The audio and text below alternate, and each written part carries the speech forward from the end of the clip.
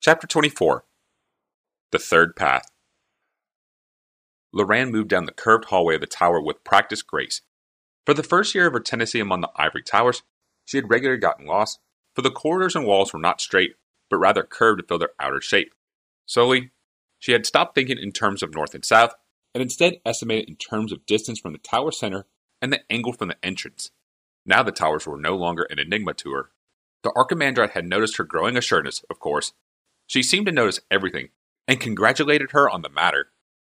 Drafna still rises from meetings, and heads for the wrong door, she said.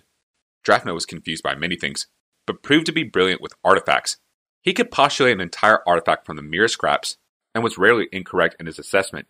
As he pored over Tokasia's notes, he occasionally reminded Lorraine of the young Urza and Mishra, so intent was his desire for understanding.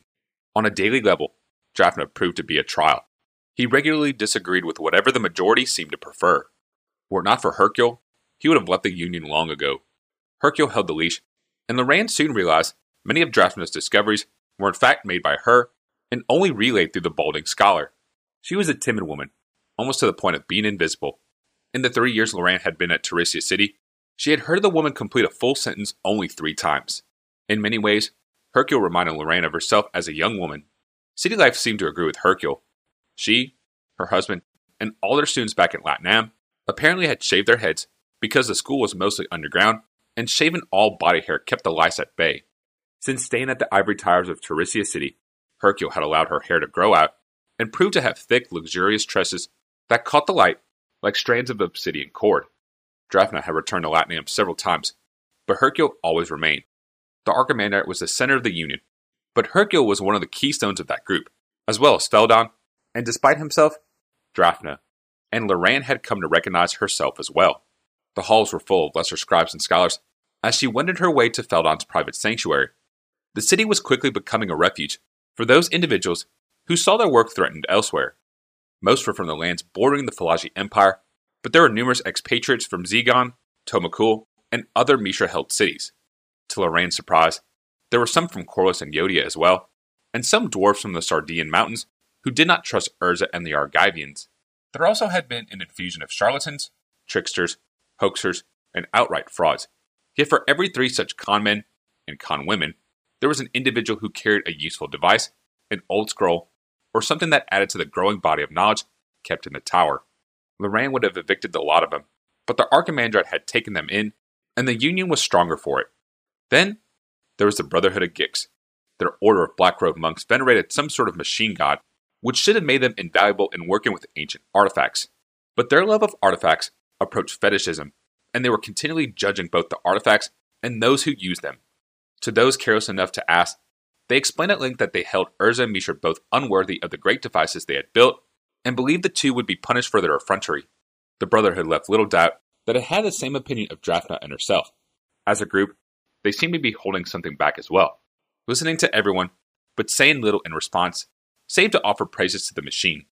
Feldon had brought back with them some seers from Sarenth, and shamans and witch priests from the Yumak nations of the mountainous northern coast. These last were heavy men with shallow skin, sweating profusely beneath their furs and seal-hide capes. Lorraine could see why Feldon got along with them, for both he and the Yumak priests were uncomfortable in the warmth of Teresia City. The Archimandrite brought the scholars and librarians of her city. They ranged in quality and temperament, from enthusiastic bibliophiles to hidebound book straighteners.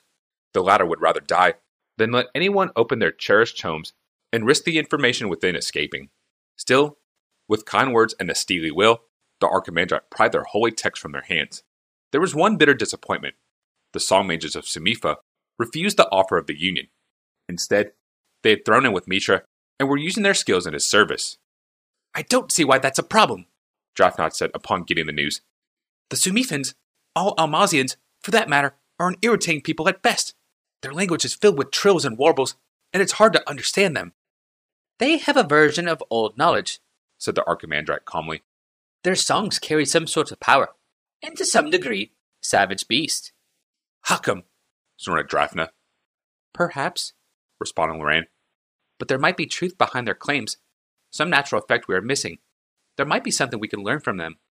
If there is anything at the core of their teachings, said Drafna, it is wrapped up under so much folderol and mummery that it's generally useless to us, like that machine god of the Gixians, Now there's a bad lot. Creepy fanatics with delusions of mechanical utopia. They're just not all here. The scholar tapped his bald pate repeatedly for emphasis. Feldon usually started frowning the moment Drafna opened his mouth. Now he slapped the table with an open hand. Don't dismiss the song mages out of hand. Just because we don't understand a phenomena doesn't mean it doesn't exist. Drafna turned frosty. I find it hard to believe that music truly calms the savage beast. That's all. I find it hard to believe in men flying in Thran artifacts, snapped Feldon. Or in mechanical dragons for that matter. But we live in a world where they exist, and I, for one, want to be prepared for them. Now, at Feldon's door, that conversation came back to Loran. Feldon and Drafna had become opposite poles in their discussions. Was that why Feldon had asked her to come to his personal study, as opposed to bringing something before the entire group? She knocked, and a heavy voice bade her enter. Feldon's study was Spartan, a low table piled with books in orderly fashion. A few chairs around a low table, and a small slate board along the wall. The room was lit by a single window.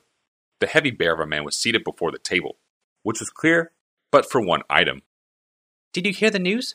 Loran asked as she entered. Feldon glanced up with a haggard look. About Yodia? Drafna told me about it at breakfast. It's ancient history already. Loran nodded. Even rumors took their time traversing the length of the Falaji Empire, but some refugees from Zegon had arrived in the city the previous evening with important news. Urza made his move across the Corliss Yodian border and was liberating cities from the overmatched Falaji. Ancient history, said Feldon. By the time news reaches us, what's-his-name could be in Tomakul. Or have been stopped by a counteroffensive, noted Loran. But you did not ask me up here to discuss the news from the battlefront. What's wrong? What do you make of this? The lame man asked, motioning Loran forward. Umok fishermen brought it up with their nets. The same group that delivered the coral helmet a year ago. It was a cross between a bowl mounted on a thick pedestal and a squat, wide-rimmed goblet. The bowl was about a foot across, with a pair of heavy handles mounted on each side. The bowl appeared copperish, but it was unlike any copper Loran had seen before. The device reminded Loran of a sacrificial bow used by the old religions of Argive. It's called a silex, said Feldon, his eyes not leaving the bowl. At least that's what it calls itself. And it's from Golgoth, which I've never heard of either. You know what it is? Asked Loran. Feldon tipped the bowl toward Loran. The interior of the bowl, which would normally be smooth, was covered with small incised figures that seemed to spiral before her eyes from the rim into the base. Its purpose is written on it, said Feldon. Loran narrowed her eyes. These are Thran glyphs, she said at last. Feldon nodded. I can't read those characters, he said, then pointed to another curving line of characters. But these are Falaji characters, written in an arcane style that I can read. They resemble the song markings of the Sumifans, and these match the incisions on my cane. These, he pointed to a few other lines, are like anything I've ever seen. Do you know what they mean? A way of reading Thran, said Loran. A master cipher to a host of old languages. Feldon smiled. Indeed. If only the message it bore was not so grim. Loran raised an eyebrow. And it is? Feldon leaned forward over the bowl. I don't have all of it, but I think I have most of it. It's called a silex, and it's from Golgoth, as I said. Whether Golgoth is a land, a king, or its maker, I have no idea. It's supposed to herald the end of the world. Loran looked at Feldon and said nothing. Feldon shook his head. I know what you're thinking. Mummery and claptrap. That's one reason I didn't bring it forward to the others. Drafna thinks I'm going to start hanging strands of burning incense and spinning prayer wheels any day now. But listen to the translation of the archaic Falaji. Wipe the land clear. Bring the ending. Topple the empires to bring a fresh start. And this, call the end. Fill with memories of the land. Sounds pretty dense. Fill with memories, said Loran. Sounds like something out of a charlatan's patter. Old magics that required the whisper of a dying sun and the smile of a cat. And wasn't there an old Falaji legend of a city in a bottle, which survived when the rest of the world was to be destroyed? Feldon looked up. You don't believe it, then? Loran shook her head. I think this is a wondrous find, which will unlock many other mysteries for us. Perhaps it carries some warning of an ancient time. But no, I don't believe it. Touch it, said Feldon, leaning away from the bowl. Go ahead. Touch it. Loran reached out and grasped the side of the bowl. There was an instant feeling of disquiet, as if the sun had suddenly passed behind a cloud, leaving her in shadow. She looked up, and the entire room seemed to have dimmed.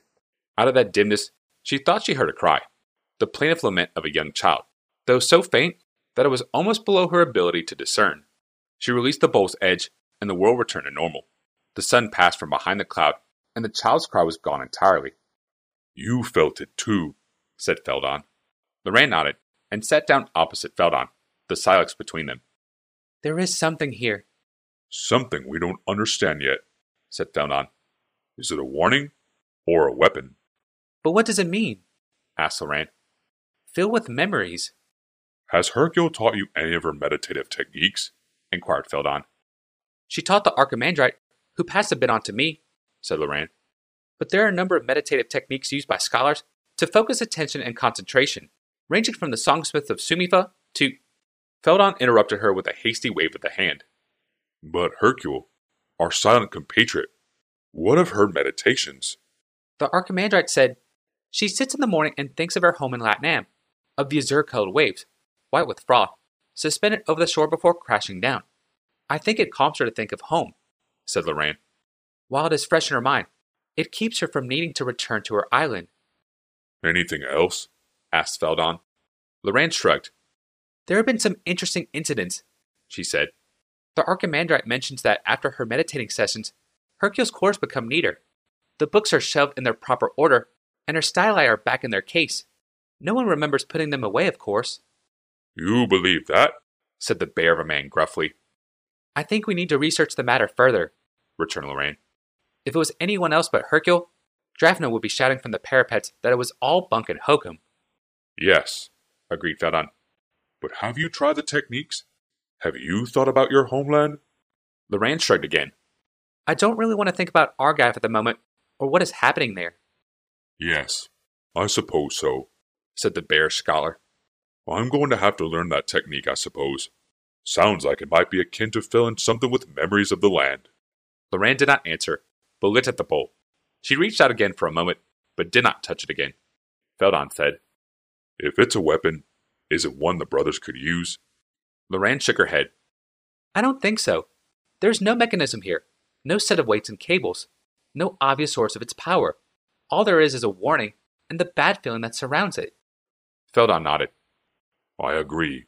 And yet, why do I feel so loath to tell the others about it?" Lorraine concurred with the feeling. "Tell the Archimandrite at least," she said, "and make a parchment rubbing of the interior. The translations will prove invaluable to our work. Then put it in a safe place, secure from any would-be thieves, just in case it is what it says it is." Feldon nodded again, but his eyes were on the Silex. "It's a little tempting, though, isn't it? Wiping everything clear and starting again?" Lorraine rose and paused at the door. "Yes," she said, "but your glaciers would probably melt, and then what would you study?"